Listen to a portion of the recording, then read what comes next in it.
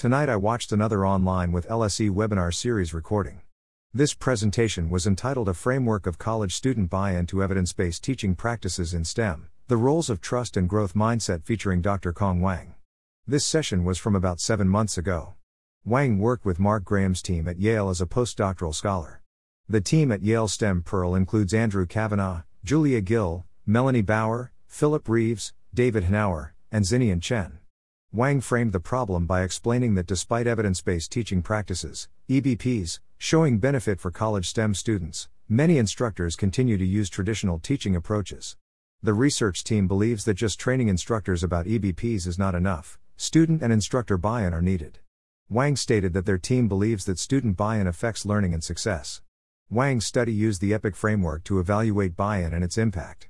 Student buy-in was assessed by persuasion, commitment, and identification. The social cognitive factors that Wang's study considered and affect students' buy-in were trust and growth mindset. Wang stated their hypothesis as trust and growth mindset will affect students' buy-in through the pathway from persuasion to identification to commitment and engagement. Wang and team tested their framework with the NIST week-long intensive faculty development workshop. The team identified 14 high implementers of EBPs from 14 institutions, 11 females and 3 males, with 7 from R1 public universities, 3 R1 private universities, and 2 R2 and 2 other universities. The study included over 2,100 students with 62% female. Wang shared a table with a column with constructs, one for examples, one with citations, and one with reliability reported for numerous studies. The research team wanted to know whether this framework can be used to evaluate students' buy-in and the factors affecting it. Both trust and growth mindset were positively associated with buy-in. The results suggest that students' level of buy-in is key for science persistence and grades. The framework was tested on different groups of students and continued to work well. Wang concluded that students' buy-in is a critical factor affecting students' engagement and outcomes in undergraduate STEM courses featuring EBPs. Building student trust and fostering growth mindset are potential approaches to gaining students' buy-in toward EBPs.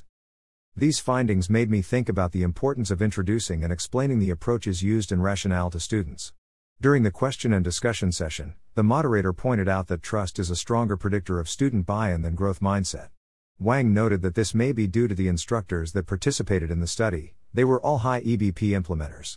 The moderator, Deidre Writing, asked about variation in trust among instructors, and Wang noted that there was little variation among them. Wang noted that the nature of the data did not allow them to analyze differences between instructors. Wang briefly discussed some findings in the literature about student-instructor relationships and their influence. Wang explained that it seems that female and male students interpret trust differently. They also spoke about alternative study designs, including longitudinal studies that could provide additional information. What factors affect student buy-in of evidence-based practices? Photo by Ikso on Pexels.com.